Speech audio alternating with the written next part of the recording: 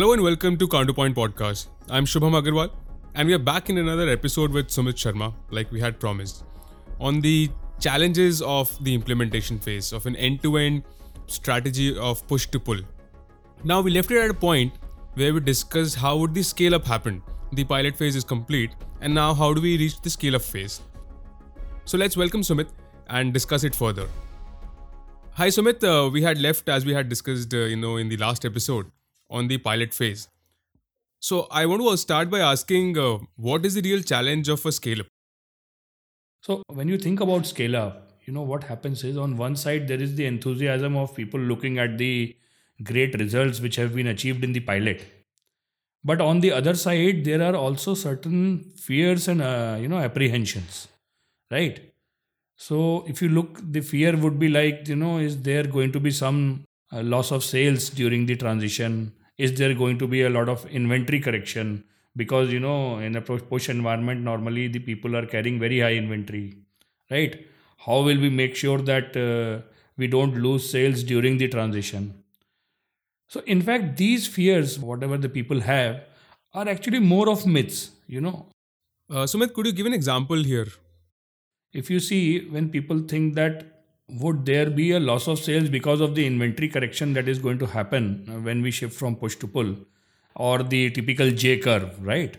That actually, does not materialize. Why? Because in a push environment, the mismatch of inventory at the distribution points is so high that there are huge stocks for certain SKUs and almost nil or very negligible stocks for a lot of other SKUs.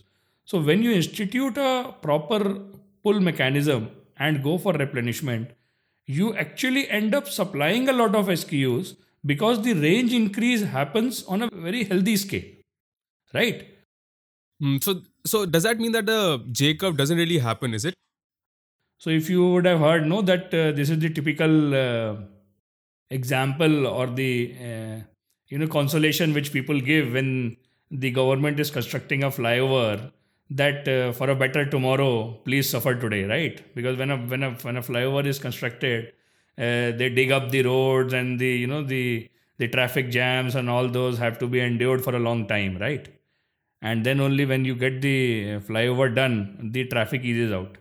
But this J curve thing doesn't happen when you shift from push to pull. So in fact, the bigger challenges are something where what we discussed in the beginning, that this is all about the paradigm shifts, right? So then that means that all of these are more like myths. So then my question is, what is the real core challenge then? The core challenge in scale up is the conflict that we land up in, where on one side is the speed of scale up that we are desiring, and on the other side is the effectiveness of the implementation that we need. And if we look at this conflict, on one side, if we are trying to speed up without giving up on the speed, there is a chance that we might land up into an accident, right? Why? Because as we said in the beginning, the paradigm shift of the key stakeholders who are going to implement it is the most important factor which is going to drive the implementation, because we do not want to lose on the effectiveness part at all, right? And this bandwidth of the change agents is what is the real challenge. Why? Because developing it requires day in and day out handholding, right? So as we say that rubber gets deformed slowly, the scale up also happens in a way where we are able to change the mindset and the paradigms of the key stakeholders who are going to lead the implementation on the ground. Right. So Sumit, I think then the question arises that how do we increase the pace of the implementation? Because I think that must be a big requirement for every organization, right? So now if you look at it, how can we increase the pace of the scale up is by getting more and more people really convinced about the solution or have the conviction about the solution. And this happens when we are using the earlier implementers as the coaches for the people who are now getting into implementation. So it is a kind of a train the trainer concept that we apply.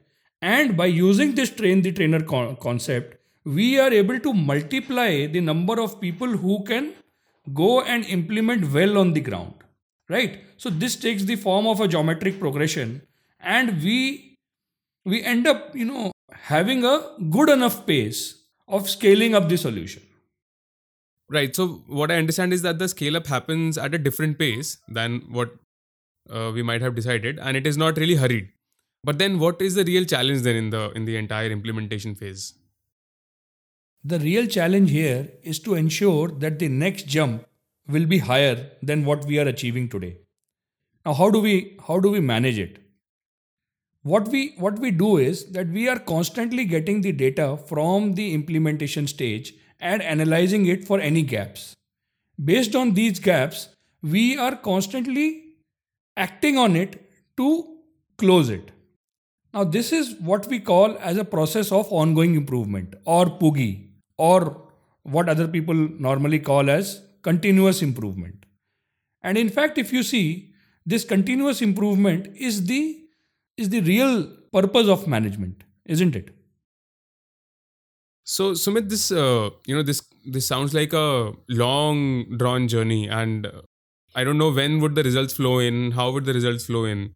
So how long is this journey to achieve the success and the numbers that we have probably projected? So, if you see, the results start coming right from the pilot phase onwards.